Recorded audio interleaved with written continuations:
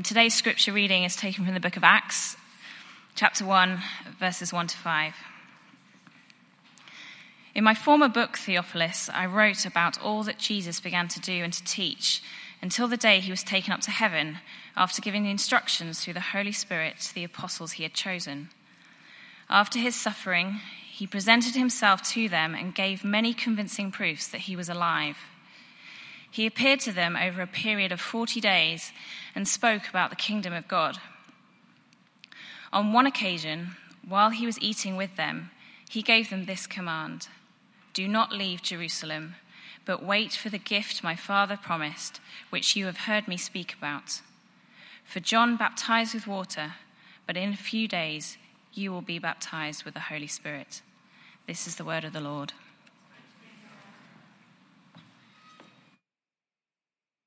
I got married in the fall of 2004, and my parents came down to visit Allison and I where we were living and working in Florida, and stay for a week. You know, your kids living in Florida is not the worst place in the world to come and visit.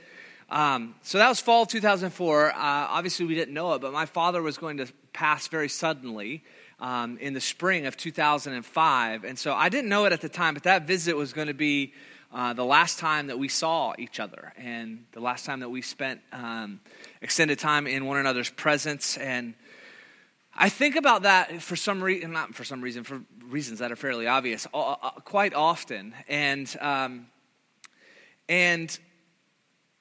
you know, I'd spoken to my dad hundreds of times in those years leading up to that situation, but I have searing memories from that visit because something happens when you look back on an event in your life and you realize that a massive change was on the horizon that you didn't see, or that a relationship was about to change in such a significant way. And it makes the last moments of a relationship sort of really weighty and really matter. And it's not all like profound. Like, we had a huge fight in a Cracker Barrel about me riding a motorcycle. My dad was like, "You're going to die on the motorcycle." And I was like, "You're going to die from chain smoking and fast food." And I was right.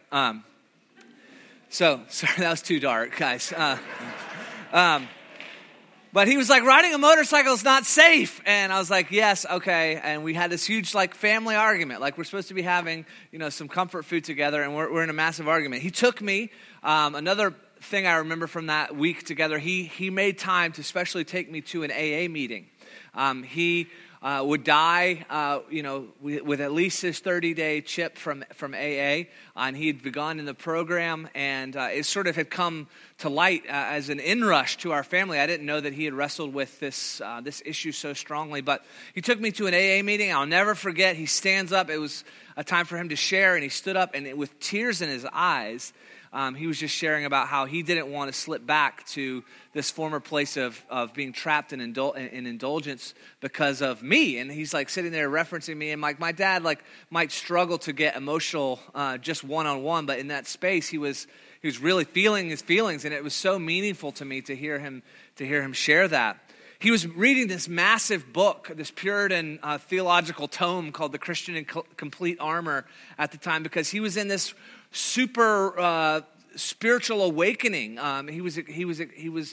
His life was changing, and I'll never forget. He just pulls out, and we had never done anything like this. He pulls out this book. He's showing me all the places he'd highlighted in this massive, massive book, and all those things that we talked about that last week, not knowing that it was our last week together, are tremendously important to me now. Sometimes I ask myself the question: if I knew that this was the last time we were going to be together, would I have wanted to talk about something different? And I look back over it, and like the funny moments and the absurd moments and the poignant moments, I don't think so.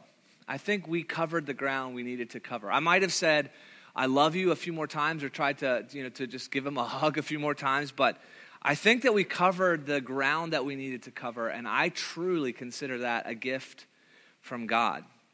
I mention that because the text that we just read mentions Jesus with his closest friends the last time he's going to be with them.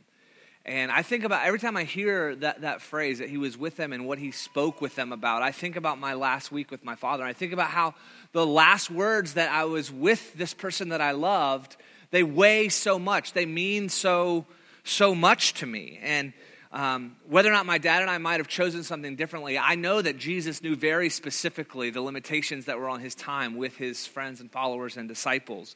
And I'm really certain that he chose very specifically, very carefully what he wanted to cover with them. So the beginning of the second book, Luke the physician writes 2 books in the New Testament, the Gospel according to Luke, and then the follow-up to that is the Acts of the Apostles, is how we often call it, Acts for short. But ultimately, this is the Acts of the Holy Spirit poured out, birthing the church.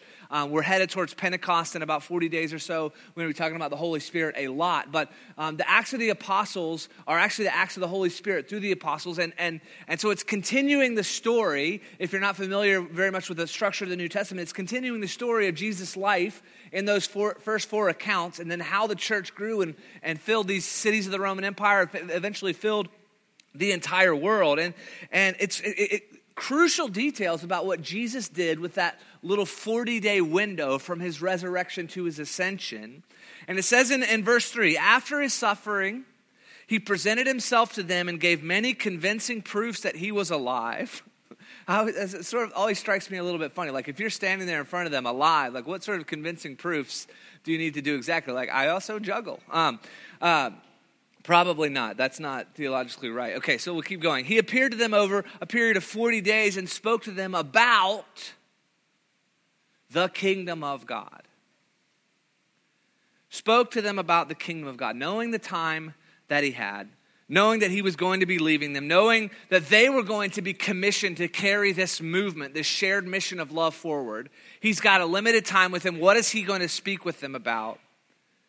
And it says he spent 40 days talking to them about the kingdom of God. We know some other specific examples. Jesus did some personal restoration. He goes to someone like Peter, who had flatly denied him in this crucible moment. He goes to his friends, and we're going to talk about them in just a little bit, who were leaving town in disillusionment and disappointment. So he does some personal restoration. He goes to Thomas, who wasn't with the other followers of Jesus when he first appeared to them. And he's like, I'm really struggling with this. Unless I put my hands in his wounds. And he gives him that gift. He goes to Thomas. So we know Jesus did personal restoration. We know that he helped his friends and family overcome lingering doubts and fears. We know that he gave them specific instructions, but the largest heading that Christ spent this crucial 40-day window talking about is the kingdom of God. And I think that you can see him connecting the dots, especially when you get to someone like Peter, who was a fisherman and not a trained rabbi. When he gets up to speak, full of the Holy Spirit at Pentecost, he goes all the way back through the scriptures, from Israel's golden age with King David to the prophet Joel. Like, he strings a sort of a narrative together that connects all the dots, full of the Holy Spirit. And I believe that Jesus was showing them that across the whole span, the whole arc of what God had been doing in redeeming the world, that the kingdom of God had been front and center as the theme. This is what God has been doing since the very beginning. I know we don't even have to guess about that. We know that this is what he talked about.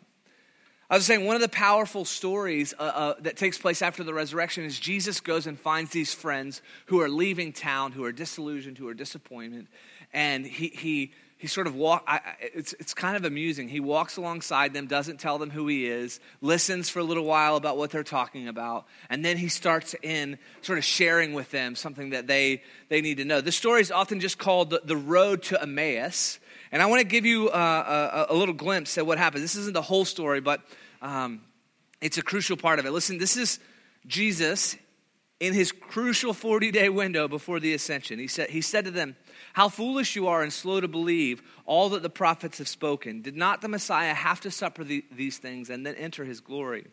And beginning with Moses and all the prophets, he explained to them what was said in all the scriptures concerning himself. As they approached the village to which they were going, Jesus continued on as if he were going farther, but they urged him strongly, "Stay with us, for it is nearly evening. The day is almost over." So he went in to stay with them. When he was at the table with them, he took bread and gave thanks, broke it, and began to give it to them. Then their eyes were opened and they recognized him, and he disappeared from their sight. They asked each other, "Were not our hearts burning within us while he talked with us on the road and opened the scriptures to us?"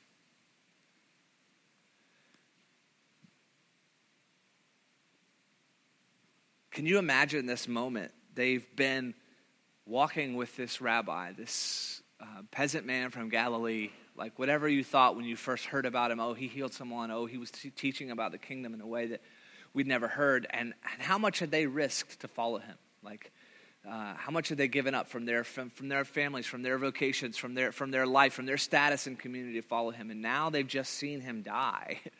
This horrific, shameful death that was 100% meant to stamp out any thought of rebellion. Rome was like, if you think that you're going to come against us in any way, here's the cross. This is what we do to those who oppose us. And so the movement is over. Like whatever you thought, how high your idealism was. And some of you know what this experience is like. You've had experiences with God, or you've entertained hope about what God could be like in the world, or you've had a faith of some sort, and then there comes a point where you're just like, this isn't working anymore. This is over. I'm out. And that's what they're doing. They're leaving town. But I love that Jesus, like, eventually, and it's really profound when they recognize him. I think that it's right in the middle of the breaking of bread, like in the meal that he had given his followers to remember him by. He shows his face. But I think it's really profound that Jesus doesn't just like grab him by the shoulder, spin him around like this. It's me! Because they had meaningful, powerful encounters with the person of Jesus. They had seen him do miracles.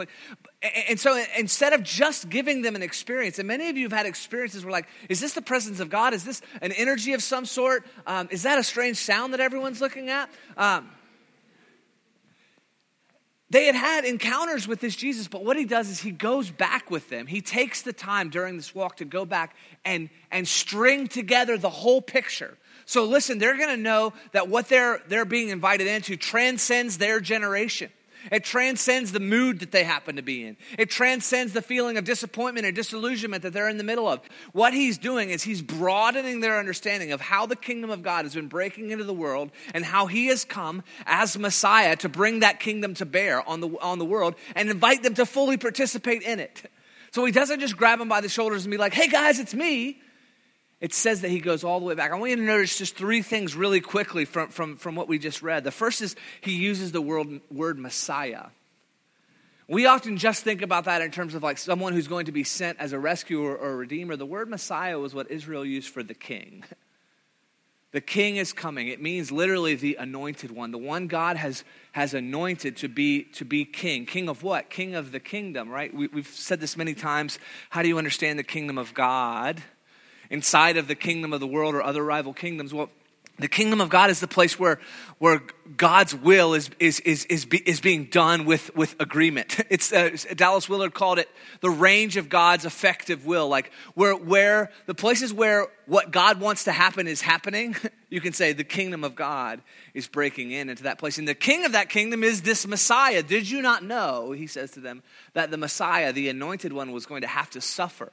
He was going to have to face the rival kingdoms of this world in order to bring the kingdom of God to bear. And then it says, he goes further. Beginning with Moses and all the prophets, he explained to them what was said in all the scriptures concerning himself. So there was something about this Messiah, anointed one, the king, that had been present in Moses and all the prophets. The whole thing was leading up to this. And this is really important for how transcendent this story is, how transcendent this kingdom is, and them understanding their invitation into it is not just for their moment. This is one of the things people couldn't get their head around with Jesus. He heals someone or feeds someone or do something, and they're like, you should be the king. We need a king who can heal people and feed people and win victories. And he's like, I'm doing something that transcends just this moment. I'm not just winning a military victory over your current enemies. I'm here to bring a revolution to the world. So beginning with Moses and all the prophets, he told them, he connects the dots about what God had been doing since the beginning. And the last thing I want you to notice is their reaction.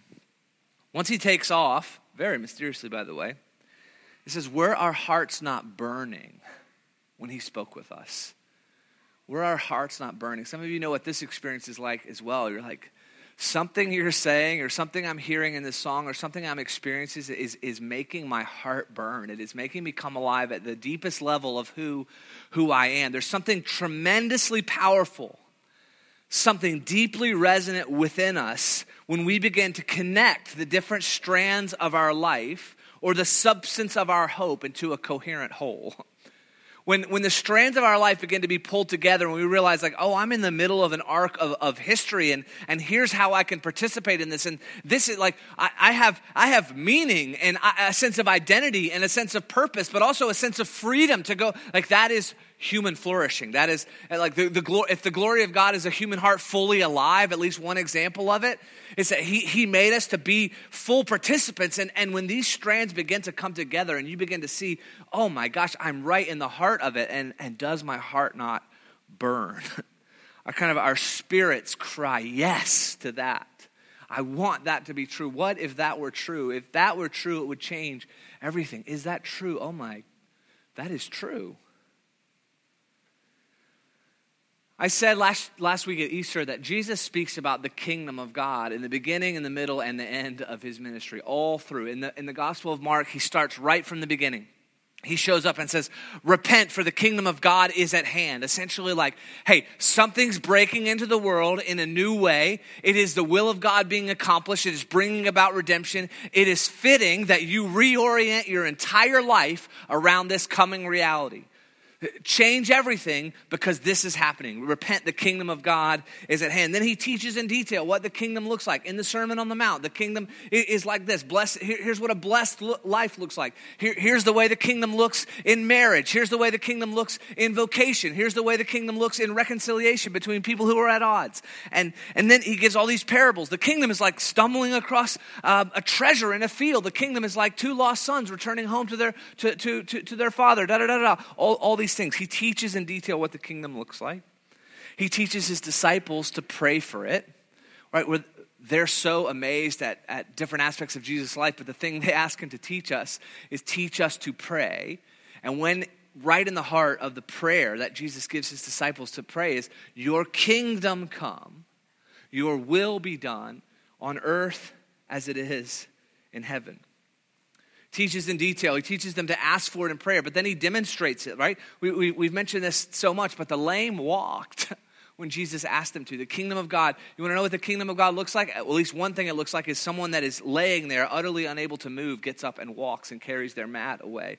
The deaf heard, people were forgiven, the oppressed were set free, demons were cast out, storms were stopped, the dead were raised. And these friends who were leaving town had seen that. They had heard that, and yet they were still walking away frustrated and disappointed. I talk with friends sometimes, and they're like, if I just saw a miracle like one time, that'd be it. I'd be on board. Like I just need like I hear like someone's praying for someone, the tumor just shrinks right under their hands. Like if something, a limb grows back, like if anything like that happened to me ever, that's it. I'm in, no more doubts, 100%. But the thing is, the testimony of like the psychological nature of our experience is that it doesn't seem like phenomenon alone is enough to sustain faithful love over time. That you can experience, and why wouldn't we ask for any of these things that are examples of demonstrations of the kingdom, but something else is in the heart of our relationships that keeps us going. They're leaving town, frustrated and disappointment. So Jesus finds them, and what he does is he takes them all the way back to the beginning. He says, I want you to see the narrative arc across the scriptures. This is not just what God is up to right now in this moment. This is what God has always been up to. Derek Morphew, a theologian from South Africa, has a tremendously helpful book on this, on the kingdom. It is called Breakthrough. It highlights what I think Jesus was probably talking with them about on the road to Emmaus. The text says that from Moses and the prophets, he begins showing them all that the scriptures had to say about himself. So we want to look at those. I just want you to look really quickly at those two sort of categories, Moses and then the prophets, to see that God has been up to this from the beginning. Moses has, this is just personal sort of side note from the sermon, but I'm going to still use my time. This does count. Moses has been coming up in my prayer time a lot recently. Like every time I start to think about my life, I'm not that I'm like Moses category by any means, but an aspect of his story has been really gripping me. Moses, when he was a young man, he was raised in Pharaoh's house. And you know the story. You've seen Prince of Egypt. He comes out and he sees that an Egyptian is beating up one of his Hebrew brothers. And what happens? Moses has a sense of vocation right in that moment. And it is raging within him. He's like, I am a liberator. This should not be. And he goes out in the full enthusiasm of youth and aggression, and he acts as a liberator, which is what he really is, but he acts in a way that's totally out of his own strength, totally out of his best idea. So Moses acts as a liberator and strikes down the Egyptian. And because of that, he has to flee. And he flees out of the vocation of liberator and into the vocation of shepherd. He goes into Midian and he works in his father-in-law's ranch for 40 years. For 40 years, he works as a shepherd.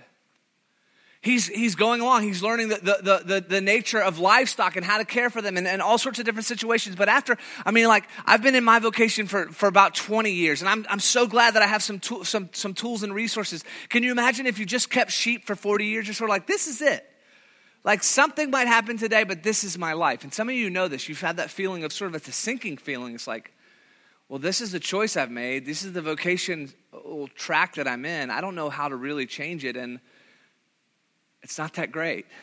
Like I'm doing it, but I don't love it. And so Moses had these two streams. He had, liberator expressed in aggression and viciousness and murder. And then he had another aspect. He's going to be a shepherd. But he's sort of shepherding in a way that is a couple of notches different than what he's eventually going to be. And then something happens. God encounters Moses in such a way that he has an encounter with a burning bush. He meets the God Yahweh. And this liberator vocation and this shepherd vocation come merge together through the fire of that bush in Moses' life. And he becomes liberating shepherd. And he goes into his former home and is used by God to liberate his people. And then he's a shepherd of this massive group of people that still give him tons of headaches, like the sheep must have, but in a very different way. And I've been saying, God, I know the passion of my youth and some of my idealism and some of my going about it by my own strength. I know what it is to be a shepherd in some way, but I wonder if there's not some way that I haven't fully experienced all that you have for me. Would you give me all I'm asking for, God, small request, just a burning bush that's not consumed, that fuses together my two callings into one and lets me live out the rest of my days in meaning and purpose?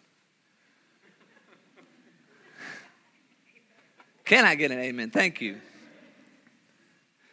From liberator and shepherd, each in a secondary way, to liberating shepherd through what? Through an encounter with Yahweh. Through an experience of God's presence. And I think Jesus, walking with his friends, is saying, from Moses and the prophets, let me show you the whole story. I think Moses' life in the Exodus is a paradigm for the type of redemption that God is bringing in the world. And the story repeats itself. And so many times what you see God doing in physical form with Israel in the Old Covenant, he's doing with us in a spiritual way through the redemption that Jesus has brought. So I just want to put something on the screen that may be helpful for seeing this. You had this in Moses' life. You had this in the Exodus. First, you have a revelation of the divine name. Then it leads into spiritual conflict and then physical deliverance and then passing through the sea to freedom. And then there's a new confession and a new expression of the kingdom of God. And I want to talk about each of these for just a second, right? I just went into the revelation of the divine name. This burning bush speaks to Moses, and his shepherd brain must have been freaking out. And he's like, I hear what you're saying, but I'm not the one. I'm not that good at speaking and talking. And God's like, can you stop? I'm a burning bush. I'll help you out. Like, I'll send your cousin with you. You're going to be fine. And he's like, all right, well, who should I say is sending me? And God says, I am. I am. Always, and like the translation is so powerful, like the Hebrews wouldn't even say it. They would barely write it, right? And so you lose the vowels over time, but this I am is always present. Like in all the different what ifs that Moses throws out, God says, I am. You've got your what ifs and I am. Like I am. I will be there. I will provide. I will do it. I will be with you. I'm not saying end up here somewhere. He's saying I'm going to walk with you all along the way. So Moses has this powerful revelation of the divine name, which leads him into a spiritual conflict. If you look at the plagues of the Exodus story, every single one of them is a direct confrontation with one of the gods that the Egyptians worshipped in their kingdom. Each of the gods, the Nile was the residence of this Egyptian god Hapi. And when that god dies, the Nile turns to blood. So God directly confronts Hapi. Apis, Isis, and Ammon are gods of the livestock, and you can just have a look at what happens to the livestock in the plagues. The sun god of Egypt, Ra, one of the plagues is what? Darkness. The sun is blotted out. Literally, in the most tangible, object lesson kind of way, Yahweh comes in to the host of spiritual forces in Egypt and says, let me show you one at a time that I am over any rival kingdom in the world. And that even though you have used this mythology to keep people enslaved, I am going to show you the truth of my power to set people free, to establish you as who you're truly meant. So there's spiritual conflict, but that obviously then leads really importantly into physical deliverance. Let my people go, and the people are eventually let go.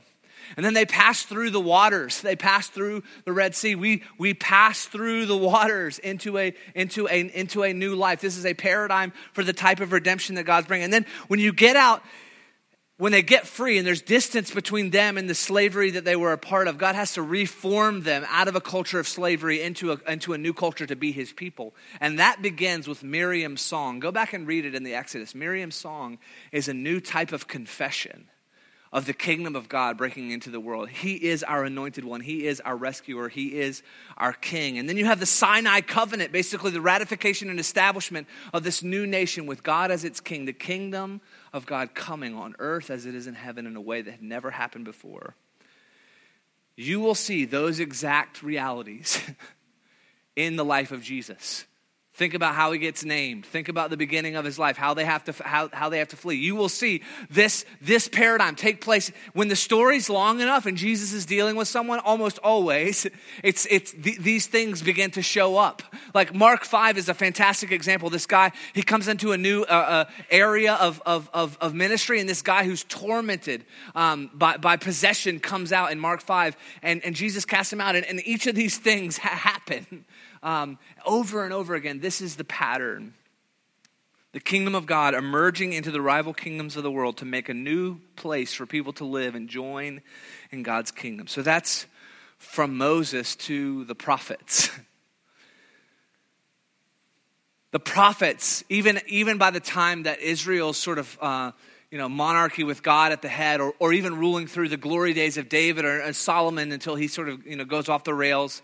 The prophets are holding out. This is what the kingdom of God looks like. And Isaiah is Israel's most prolific and poetic prophet, if you want to say that. You could rank them in different ways, but I'm going to say that I think he's the most prolific and poetic of the prophets. And if you track the signs of the kingdom of God in Isaiah, you get a tremendously beautiful list. So we're not going to go through every prophet, but right here are the signs of the kingdom in the book of Isaiah.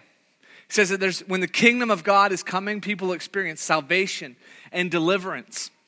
What does that mean? They experience freedom and new life in the way it was always intended to be lived. They experience righteousness and justice. Their heart and character becomes aligned with the heart and character of God in a new way. They experience the fullness and goodness of what that means. There's fairness. There's justice done. There is peace. And this is not just absence of conflict. This is the Hebrew concept of shalom and well-being across all arenas of life. There is joy, right? This resulting emotion that wells up in us when we are pursuing what is good and true and right. Like something beyond temporal happiness, like a flood of joy. There is God's presence, right? This is about being united as sons and daughters with the God of Abraham, Isaac, and Jacob, who is also saying to us, you can call me Abba, Father. To be near and loved by a transcendent God, healing, to be made well physically, emotionally, spiritually across every arena of your life, as a society even.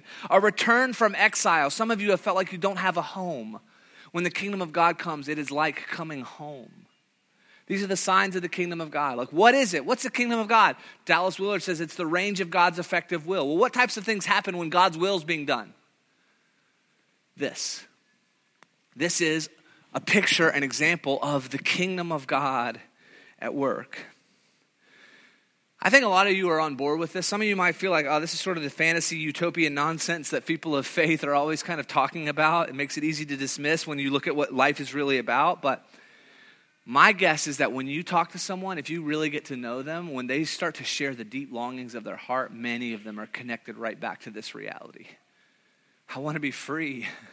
I want to live a life that's full of meaning and purpose. I want there to be goodness and fairness and justice done in the world. I want to know joy. I need to be healed. I want God's presence. Even if I can't even name it, I want a connection to a transcendent reality that loves me. Now, when Jesus comes to sketch out what he's going to do in the world at the very beginning of his ministry, you know where he goes? Isaiah. Luke 4. He went to Nazareth where he had been brought up, and on the Sabbath day he went into the synagogue, as was his custom. He stood up to read, and the scroll of the prophet Isaiah was handed to him. Unrolling it, he found the place where it is written, "The Spirit of the Lord is on me, because he's anointed me to proclaim good news to the poor. He sent me to proclaim freedom to the prisoners, recovery of sight to the blind, to set the oppressed free, to proclaim the year of the Lord's favor." Then he rolled up the scroll, gave it back to the attendant, sat down. The eyes of the synagogue were fastened on him. This is one of my favorite moments in Jesus' life. He began by saying, "Today the scripture is fulfilled in your hearing." I don't know what kind of mics they had, but he just dropped it. He drops the mic right there. Today this is fulfilled in your hearing. Today the signs of the kingdom that you've heard whisper and rumor about. Today the things that you're longing for in the depth of your being as a human, these things are being brought forward into reality in a new way. This is being fulfilled in your hearing. Make no mistake. This is what Jesus was up to. Bringing about the paradigm of the kingdom of God that God had always been intending to bring, but in a new full way. As what? As Messiah, as the anointed one, as the king of a kingdom. And you are invited in to that kingdom. His life, his resurrection was about bringing the kingdom of God on earth as it is in heaven and bringing us in as sons and daughters to join in, to play a part. So that's the end. This is right, we're back to where we started, the text we started with. After his suffering, he presented himself to them and gave many convincing proofs that he was alive, appeared to them over a period of 40 days, and spoke about the kingdom of God. On one occasion, while he was eating with them, he gave them this command: "Do not leave Jerusalem, but wait for the gift my Father promised, which you've heard me speak about. For John baptized with water, but in a few days you will be baptized with the Holy Spirit." In a way that's a little bit different from the way Israel experienced it in the Exodus, where God's power was leading them forward, that very same power and presence of Yahweh. Because of what Jesus had done on the cross and the veil that was torn and separating the holy place of the temple, that very Spirit is going to come crashing into your lives. And what is it going to create? The kingdom of God in you. And then the kingdom of God in your sphere of relationships. And then the kingdom of God in your city. And then the kingdom of God in the world. Our mission as a church is joining God in the renewal of all things. And what it looks like is the signs of the kingdom coming. And what it looks like is not human beings just accomplishing it by our willpower, but through surrender to love, we declare the victory of Jesus in all the spheres and relationships and places God has put us in the world. So, we're going to talk about the kingdom of God for the next 40 days because that's what Jesus did, and I don't have a better sermon series than that. But what I want to say this morning is, where do we go from here? Jesus made it really simple. He's like, you want a list of priorities?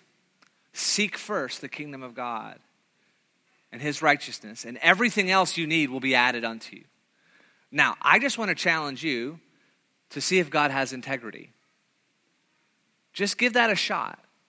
Seek first the kingdom of God and see if along in that list of what the kingdom looks like when it comes, if all the rest of your needs are not met. Seek first the kingdom of God and his righteousness, and all these things will be added unto you. It's like the same exact kingdom expression you get in Proverbs. Trust in the Lord with all your heart. Don't lean on your own understanding. In all your ways acknowledge him, and he will direct your steps. It's like they're working together here across the whole arc of the scripture. So what do we do? What do we do today to seek God's face? This is the invitation I want to extend to your heart. Some of you,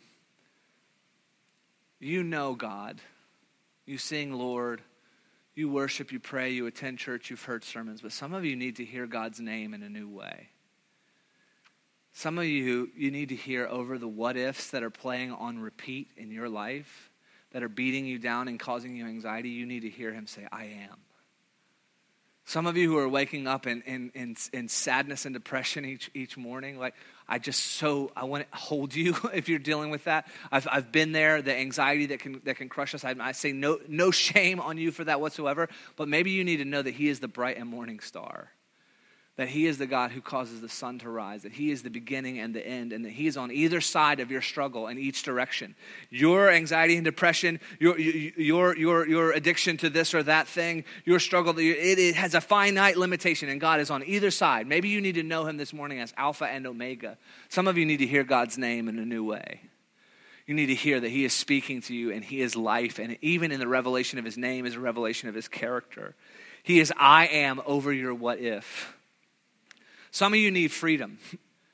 And some of you need freedom from things that it's like you're living every day as a slave in Egypt, and the force that it would take to get you out is absolutely impossible. That's how overrun you are by this pattern of thinking or pattern of behavior or pattern of life or burden that you're carrying. And some of you need freedom in a new way because the kingdom is crashing in, if you can believe it, to this middle school in Brooklyn in 2019, even this morning. Freedom from places you've been trapped where it seems impossible. And then some of you need to make a new kingdom confession. You've got a Miriam-type song that's in your life, and it needs to come out, where you need to say, God has rescued me, God has redeemed me, God has set me on this path, God has been directing me, and you need to make a new kingdom confession and commitment. You say, since God has been I am to me, since he has delivered me, since he has confronted these rivals and proven himself true, there's a new way my life needs to go. And maybe it's just a season of worship over this 40 days. Maybe you fasted in Lent and you need to begin each day in joy and praise over this next 40 days. So some of you, maybe it's like, I need to see how my everyday work is actually not just partially over here as liberator or partially over here as shepherd, but I need them fused together into a new kingdom confession and commitment that I am liberating shepherd. I am these things that I've always been in part, now in whole, because God's kingdom is breaking in. I know God in a new way. Some of you need to hear God's name. Some of you need freedom. And some of you need new confession and commitment to walk in the way of Jesus. And I'm just going to pray that the Holy Spirit would empower that in your life. You ready? Let's pray.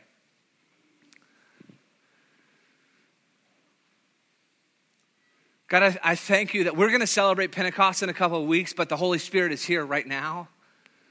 Because we're remembering that moment, but we are living on the other side of it. Your Spirit is here, is present right now. And I pray, come Holy Spirit, speak the name of God over this church. May we know that you are Jesus, the Redeemer. May we know that you are Messiah, set apart, anointed one. May we know that you are Yahweh, that you are I am, that you are Elohim, the Lord, that you are Jehovah Jireh, the provider, that you are the healer. In whatever way we need to hear your name this morning, would you speak it over us? By the power of your Spirit, God, break off the false visions of life that we have lived under, the false banners, the false names, and may your name be lifted higher than any of those names. I pray in Jesus' name. And for those who need freedom, I pray you would break in, God. Freedom from thought patterns, or freedom from behavior, or freedom from just like malaise or despair or apathy. God, would you call us even where it seems impossible to freedom? And for those, God, in the name of Jesus, who need a new sort of orientation to their life, they need to confess that you are who you say you are. They need to confess they're going to live in light of that. I pray you would unleash kingdom confession, new Miriam songs of life in your kingdom. Pray these things in the matchless, victorious name of Jesus. Amen.